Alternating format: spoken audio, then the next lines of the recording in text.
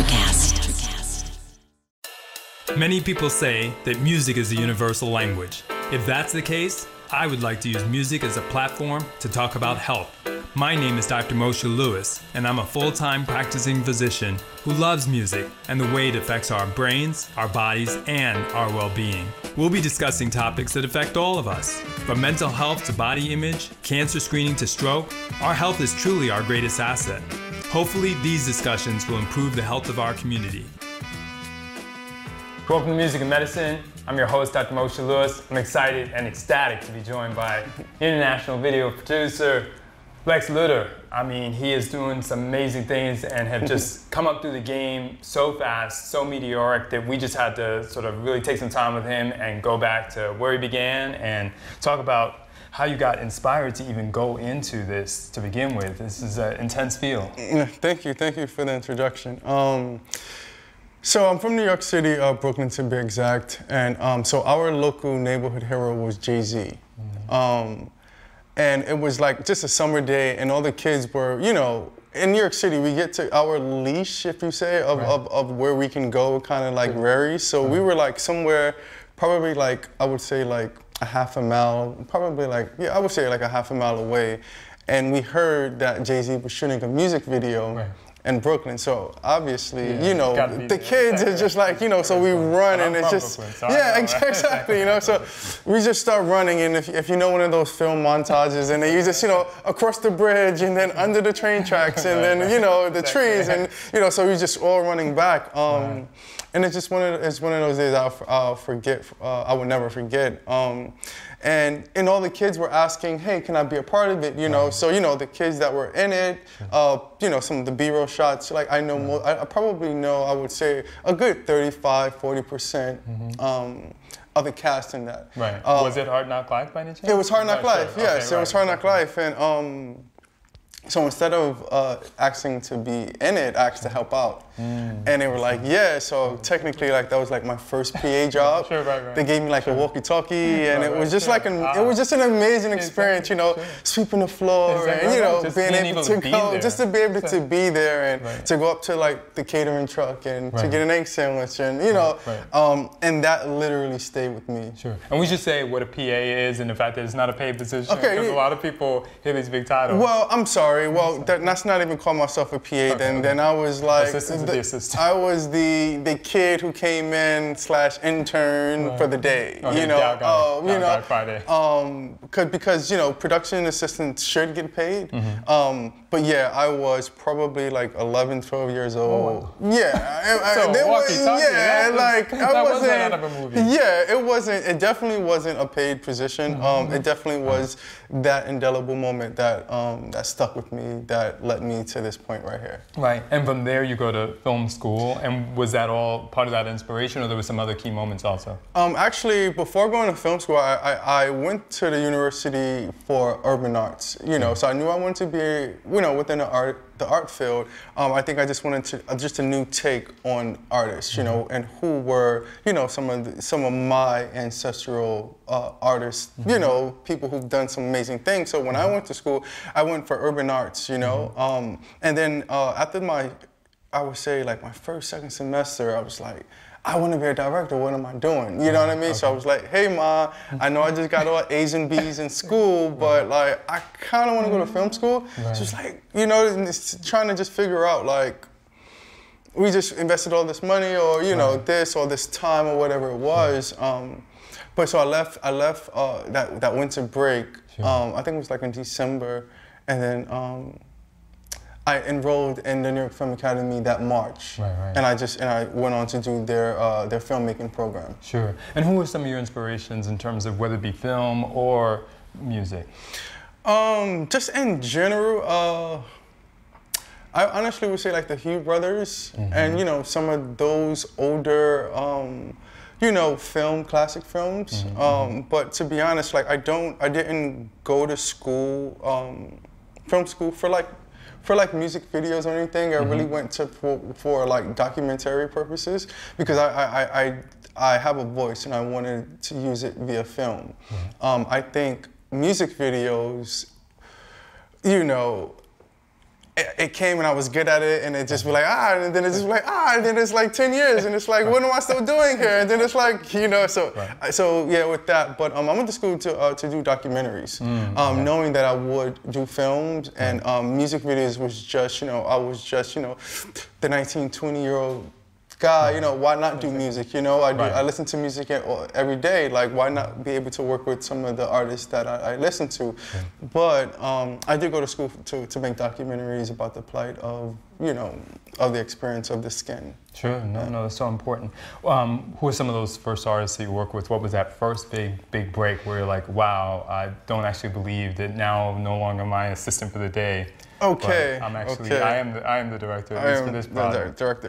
Okay, cool. So I definitely have like two different careers, one as a director and one as a producer EP. As it relates to like directing and stuff, my directing career was earlier on. So, you know, when I don't think it was actually an artist who, when I looked up, like, oh my God, it can't be. I think it was more so like the paycheck. You know what I mean?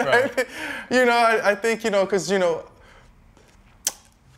I never really wanted to be the videographer, the guy who's gonna be hyped because I'm in the room with the artist, but I'm not getting paid. And like, I never wanted to be that guy, you know? So for me, I think it was when I was like, okay, cool. When I was doing like contractual work with like agency who had contracts with like Diesel and Nike, did some Red Bull stuff, you know, and then my production company, my first production company, Light Up Film, probably like 21, getting like working with like the construction company Cat and stuff like that. So for me, it was like, oh my God, like I'm actually doing something. So it wasn't technically an artist, but to say an artist, I've always been fortunate to have worked with, I guess, the industry's A and B kind of artists. So even when I was assistant to director, we were working with, you know, doing a lot of gospel stuff and working with like Hezekiah Walker, Rashawn Mitchell, the Clark sisters. Me being able to direct the video for Myron Butler, you know, so, and, you know, that was one of, you know, the earlier projects. And then, you know, and then moving into London, and then working, you know, and then landing a project for like the Roy's Family nonprofit organization, Centerpoint, you know, and we did like this remake of Terry McMillan's Streets of London, if I remember the song correctly, and the goal was to raise like £500,000 for homeless youth. And then, you know, and then the journey just continues, and it just has been amazing. To getting called like, hey, you know, we need you to fly down to Australia to work on this project with Kanye West, you know, and then, you know, actually, you know, going to London, I went to London because I wanted to be international before I turned 25. Right, you know that's what I wanted to find out. Like, what yeah. had you, because that wound up being such a strategic move. Yes, it was a strategic move because I wanted to be international before I turned 25, and it was just something, and like I said, I'm like, just a little black kid from New York City, the urban community, and it's just like, hey, Ma, you know, like, I'm gonna move to London, and it's like, oh, you know, it's always one of those like, okay, you know what I mean? Don't necessarily like deter my dreams or speak down on it. It's just like, okay, you know what I mean? Like, and Thanksgiving, I forgot the year. I was like, hey guys, I'm here to eat dinner, but I'm like leaving. My flight is gone. But yeah, it has been a remarkable journey. Right. So let's talk about the agency that you connected with there, and then how this relationship evolved, where you were able to do some of the film footage for, I believe it was Niggas in Paris. Yeah. So yeah, some of the footage ended up in the Niggas in Paris. It wasn't. You know, we just had a bunch of this B-roll, and it just so happens to be. We didn't know it was going to be when we were shooting the footage. But yeah, so I guess we have to go to New York City. We have to go back to New York City before we get to London. So one of my good friends, who've become like a brother of mine now, Lewter, we happened to have been in a camera store doing some rentals at the same time. You know, he was in front of me, I was in back of him, and I think we were like the last customers in the store. And for whatever the case may be, I couldn't get my insurance portal. I was working a parent company's insurance portal, and I couldn't figure out where was the cert. It was at the home page, but I was looking at the wrong, and I was like, fuck, and it's like, I'm sorry. And it's like 5 minutes into this closing, it's like, he's like, use my insurance, you know what I mean? Like, just get it, you know what I mean? So he lets me use insurance, he sparked up a conversation.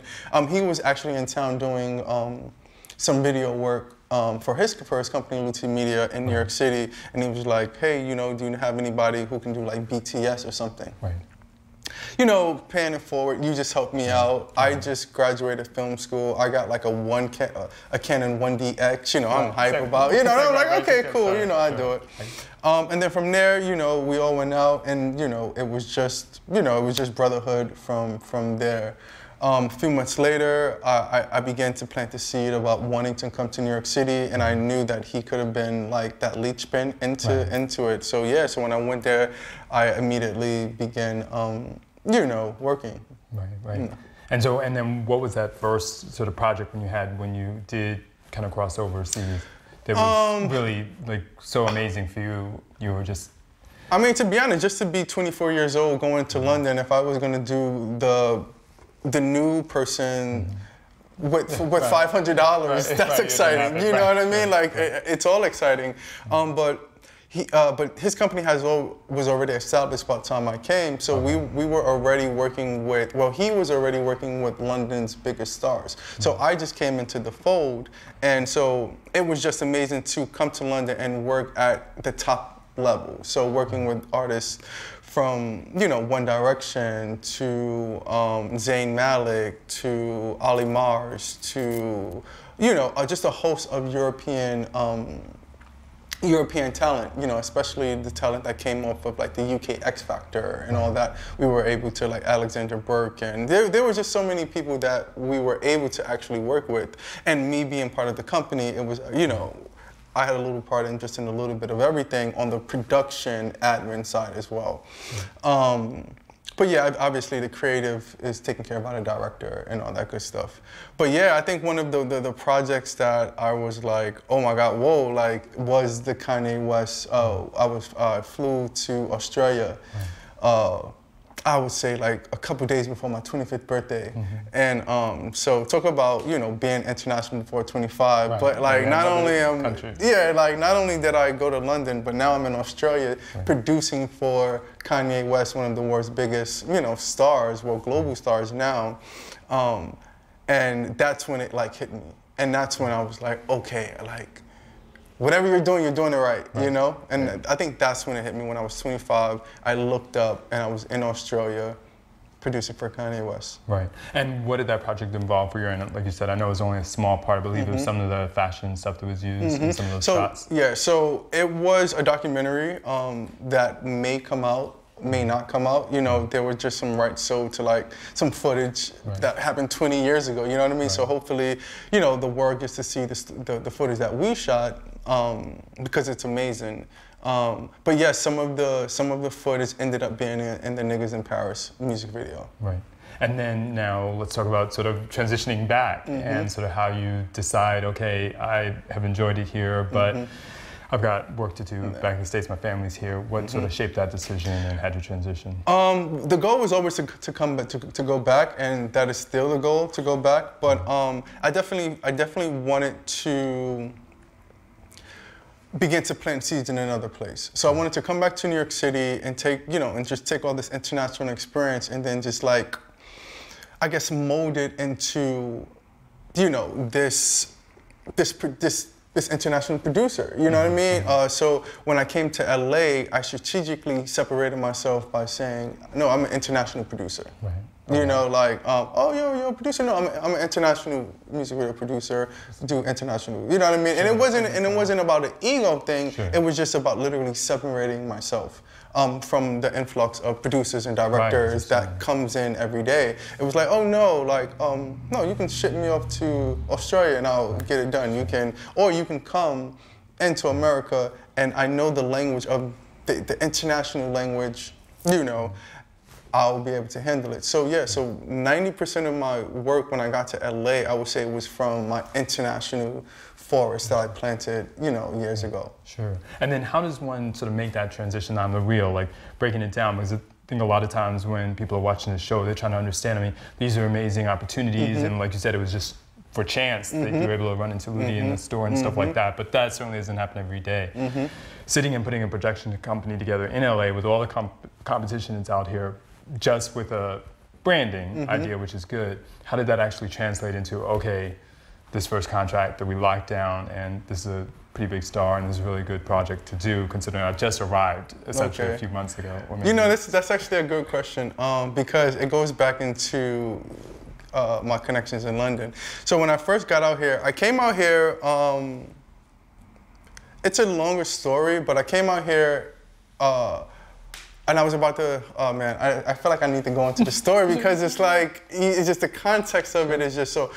All right, so when I got back from London, I just had this amazing year. I got back from London and I just wanted to keep I would say my oomph up, you know what I mean? So, you get back to New York City and all your friends are like, oh, work with me, help me, with this, and it's like, it's $100, and it's like, bro, like, you know what I mean? Like, I just can't, come on. Don't tell me I'm not nobody. You gotta so, but there's a balance of saying no, and I think my balance was way off, so no's began to, for no calls, be turned into no calls. So it went from like, I did some amazing stuff that year, but as a grown man, you need to work consistently. So, the beginning of the year, it's like, okay, cool, the industry is slow, we'll pick back up. I end up getting a call from my boy Daps, and he's like, yo, I need you to come help me put together a photo shoot for Pusha T's album cover or whatever. Like, okay, cool, that's dope. You know what I mean? So I'm like, okay, yeah, we're picking up. A few months pass, and I'm like, well, like, what's up? So. That same year, London calls me again and was like, hey, we need you to put something together for Missy Elliott. Okay, cool. And okay, you see, like, it's coming. It's coming, you know what I mean? I got contacts. It's coming. But then, like, the summer comes and it's like, nothing is, like, really solid, and, you $5 in there, hey, let me get $5, I won't pay you back. Let me, I'll pay you back on Tuesday, boom, boom, boom.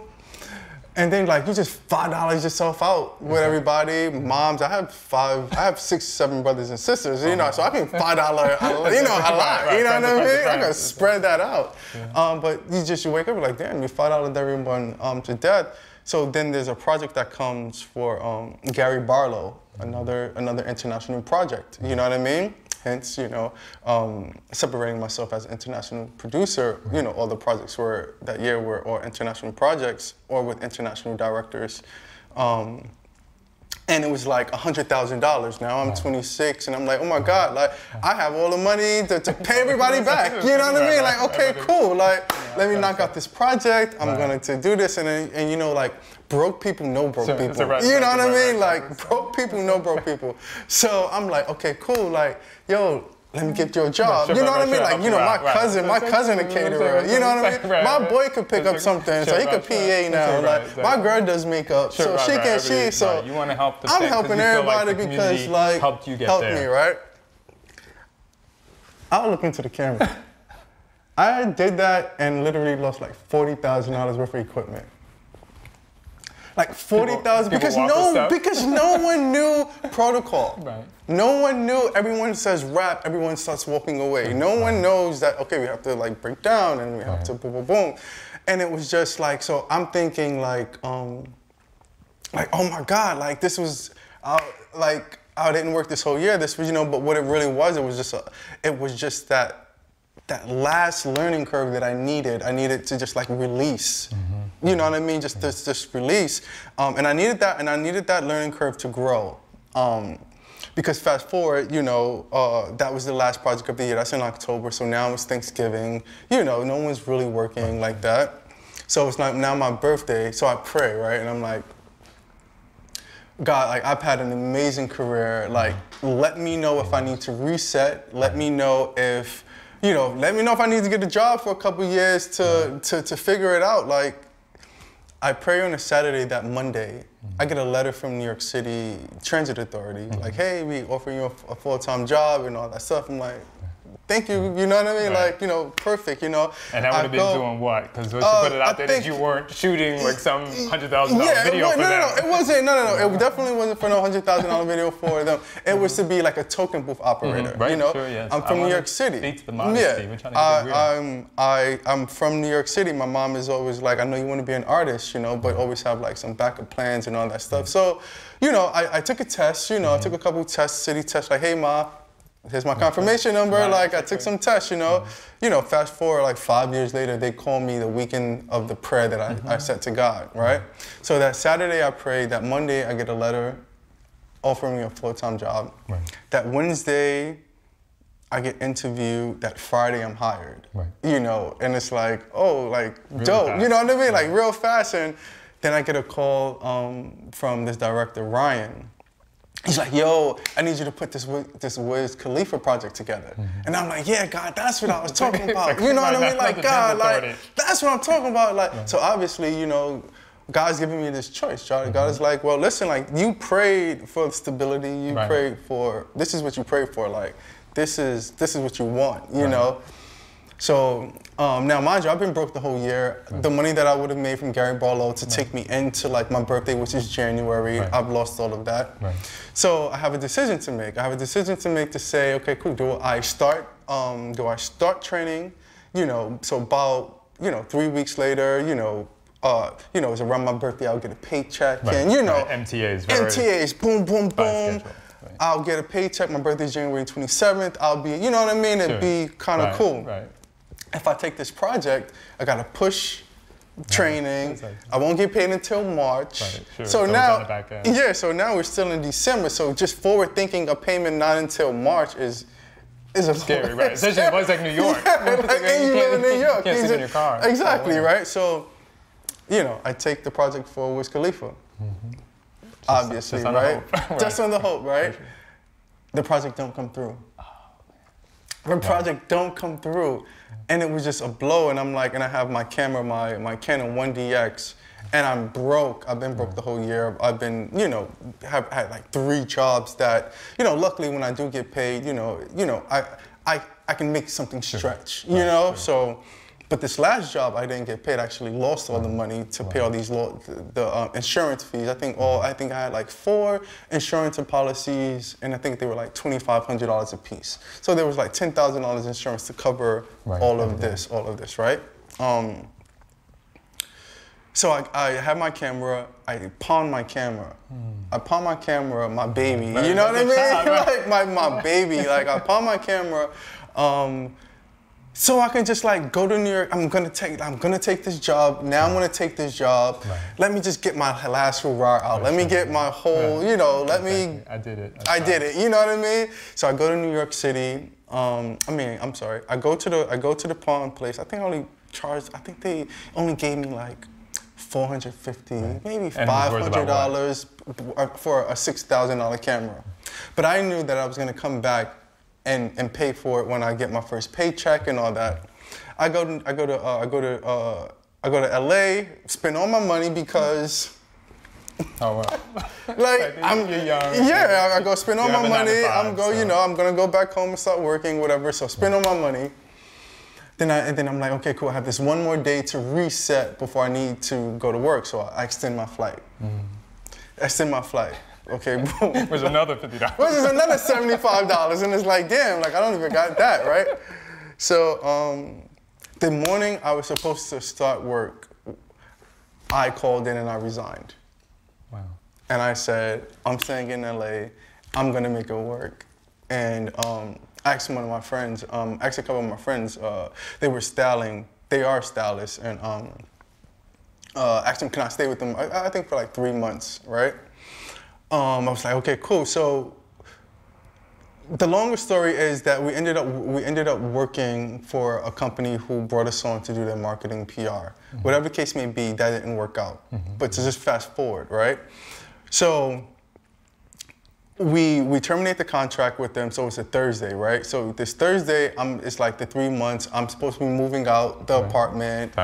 Time's up for the 3 months. I just resigned from this job that Thursday. Now I start moving into this apartment. I end up getting scammed. And I'm like, I'm from New York City. Right. You shouldn't hustle. How do I get scammed? I'm from New York City. And for whatever the case may be, I get scammed. And I'm like, yo, I just need like a couple more days, whatever the case may be. But he had his brother coming in, so it messed up some timing or whatever. So I just take, you know, the Craigslist apartment or whatever the case may be, try to figure it out. But Daps, the guy who hit me up,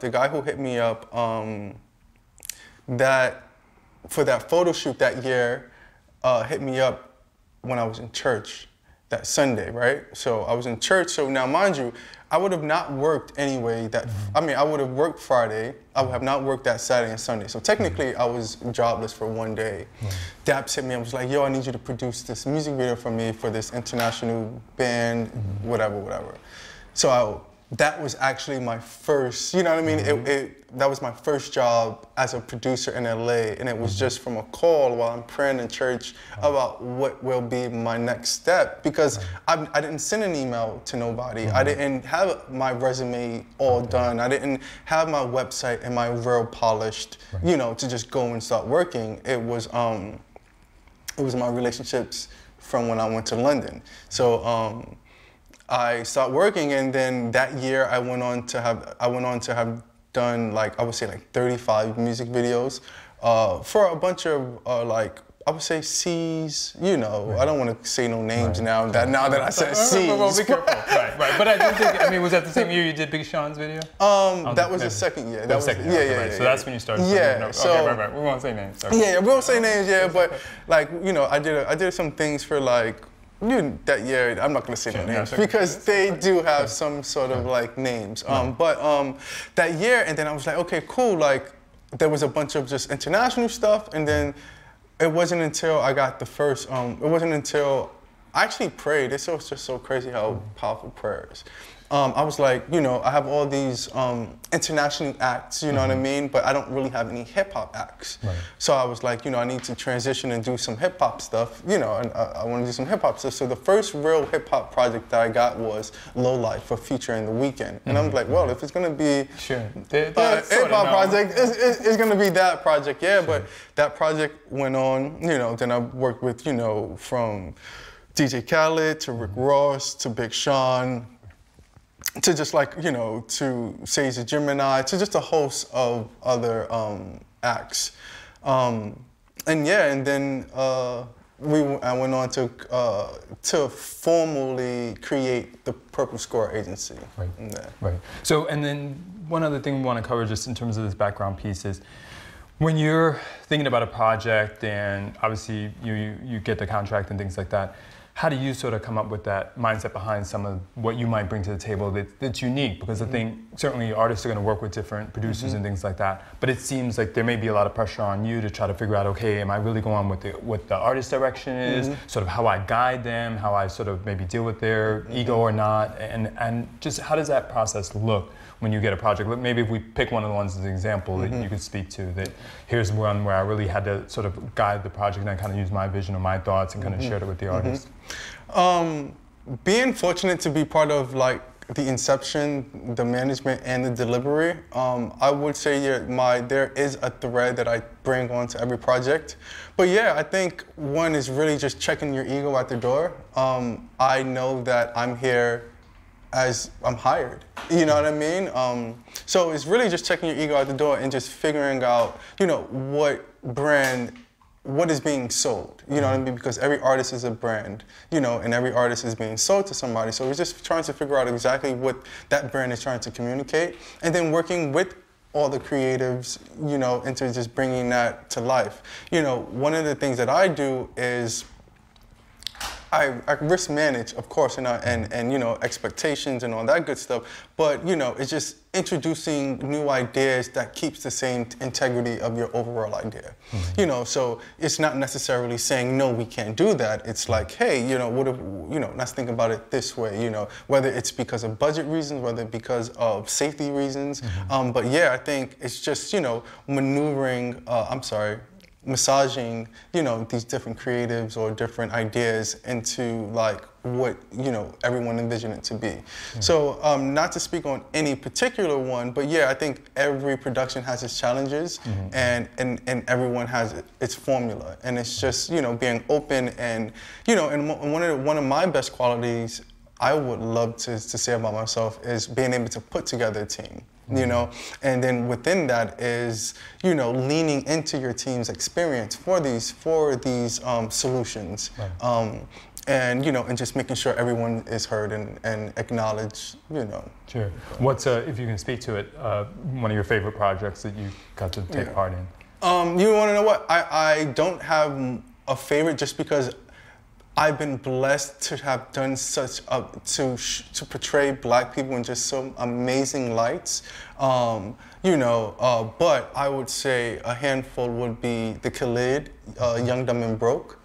One, because we were able to work with, Mr. Belding, Rachel Lee Cook, the Black comedian guy, Wayne Brady. Right.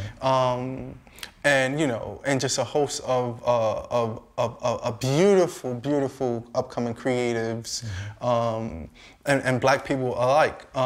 So that's probably my favorite one that I still look at. But they all have their own place. Sure.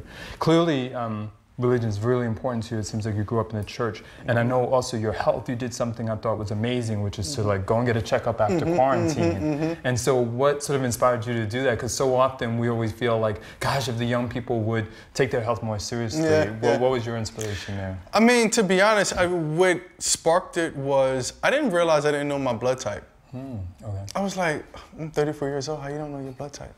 So that kind of what sparked it. But then it was like, just realizing, some of the habits that was developed in quarantine, whether it's, eating out or just eating the worst foods possible just because of trying to survive and make sure your money don't run out, whatever the case may be. So I knew I just wanted to get a full profile of my health, no matter how much it costs. But luckily, obviously, insurance covers the bulk of it, so get insurance, guys. Right. But yeah, that was the reason. It was because the idea of not knowing my blood type was kind of bothered me, and knowing that I wanted to just understand my body and just make sure, after quarantine, eating baked cookies with ice cream, you know what I mean? You just everything starts taking a toll, you know what I mean? So I just wanted to make sure that I can be preemptive and with my health and not wait. Right, and you found that your cholesterol was high, and then it sort of inspired you to even make some more changes. Yeah, what were those? Luckily it wasn't high. It was it was medium high, I guess. Okay. He didn't say it. On its way. It was on its way to being high. So yeah, obviously, I've always had a gym membership, so using that more actively and just making sure that that my diet is in line with my future. Limiting the meats, especially the red meats. Never did pork or anything like that. But I do love some French fries and some fried chicken, and you know what I mean? The chicken sandwich from, I really think it was the chicken sandwich from fucking Chick-fil-A that really did it, That was the beginning of the end. That was the beginning of the end, but no, it was something that I'm glad that I did. And then sort of now, in terms of some of the things that you may do health-wise, what types of things do you find yourself doing to sort of stay fit, be ready for your day, and kind of have your mindset right? So obviously it includes working out, but also, just making sure that the foods that I intake, I love doing this, this portobello mushroom, spinach, red onion with amino acid medley, with some oatmeal and maybe a piece of wheat toast, and just making sure that the food that I put in my body is of life, So a bunch of fruits and veggies, and limit the meat. I did practice veganism, so just moving my diet back in that direction. Sure, and then just inspiration for younger people, even though you're very young yourself. Somebody coming up in the game that doesn't have that camera yet, I mean, and it was just so poignant hearing about having to part with that at such a young age. What's some inspiration you give to somebody who not only is trying to figure out how to find their way forward, but also just get started? I would say if you need to part with the camera, part with it, just because parting with the camera got me here. So don't hold on to like the material things, release things, be able to just like float. But I would say one of the things that I've been able to do, and I guess why I've been able to do these things was because I just never gave up. And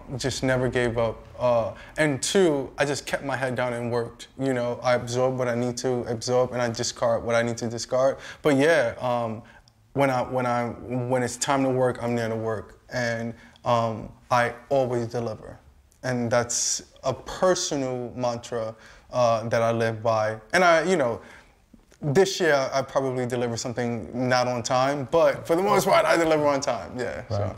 What brings you happiness, and what sort of makes you stay positive in the midst of everything, good and bad, that you have to deal with? It's so funny because, I think right now I'm coming into like a new space of happiness. I think COVID, I think with everybody, I think, getting lazy, but within the laziness, just lost a sense of direction and all that good stuff. So, I think it's giving yourself grace to go through emotions because it's not always here, So, so within that, allowing myself to just go through my emotions and to go through and to acknowledge how I feel. And if I need to say sorry to myself, I do. But ultimately, being able to do what I love, and wake up and basically inspire, that makes me happy. Sure. I know you're working with your agency, Purple Squirrel Agency. What kinds of things are coming down the pike, or you guys looking forward to working with or delivering? Nice. Well, yeah, so Purple Squirrel Agency, it's a boutique creative agency. Just a little backstory. Purple Squirrel means the perfect candidate. It's a human resource term. So just imagine, you've been looking for an assistant for 8 months and you just have not found anyone qualified, and your cousin's baby daddy has a partner, nephew who just our family too well now. who just have a nephew who just graduated or whatever, and his resume comes across your desk, and it's like you didn't have no vantage points to him, but he comes like by definition he's your purple squirrel. So I created the agency just to house IPs, but yeah, so right now I'm finishing up collaborating with talent, and I think right now it's just figuring out what visuals look like post-COVID and that workflow. And on the flip side of that, we do have some screenwriting that's being done and some deals for a potential movie development to be done, so I'm excited about that as well. Sure, absolutely. Well, you're definitely a wealth of inspiration, and definitely we love hearing you talk about how much this comes from your heart, and it seems like church is in the family too, and really important, because I think that you evoke this positivity, and I like the confidence that you bring to projects. So, we heard it from you. Definitely take your health seriously. Yes. Go get that checkup. Take the fact that you might have gotten COVID 10 or 20 or 30 by a little bit of laziness or spending too much time doing the binge weekend VH1 type of thing. So, or I guess they call it Netflix. Sorry, that goes way back. And certainly look at your health seriously in terms of being your greatest asset, whether it be mentally, spiritually, and then definitely in terms of nutritionally. So I'm your host, Dr. Moshe Lewis. We love having you guys join us, and again, continue to take medicine and music seriously, which we certainly do. And for us, it seems like some of the music and videos you've produced have been our medicine. So thanks again. No problem. Really appreciate Thank you. it. Sure. I appreciate it. Absolutely.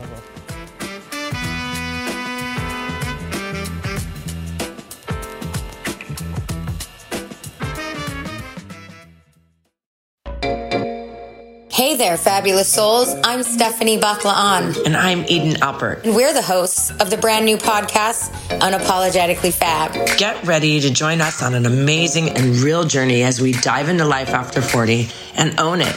We're all about changing the narrative, leaning into who you are, and living a life by your own design. Join us as we embrace life unapologetically and redefine success. This is Unapologetically Fab, an Electric Cat production. See you there. Electricast. Hi, I'm Mark. And I'm Peter. We're the founders of Electrocast Media, bringing you great podcasts like Nightmare Road Stories, Tech Talk Revolution, and Bodacious Minds. Electrocast networks include Ruby for female empowerment, the Best Business Network, and GPN for geopolitics. We built this company to create community and amplify diverse voices, and we really appreciate your support. So, keep listening to Electrocast podcasts and hear the culture. Electrocast.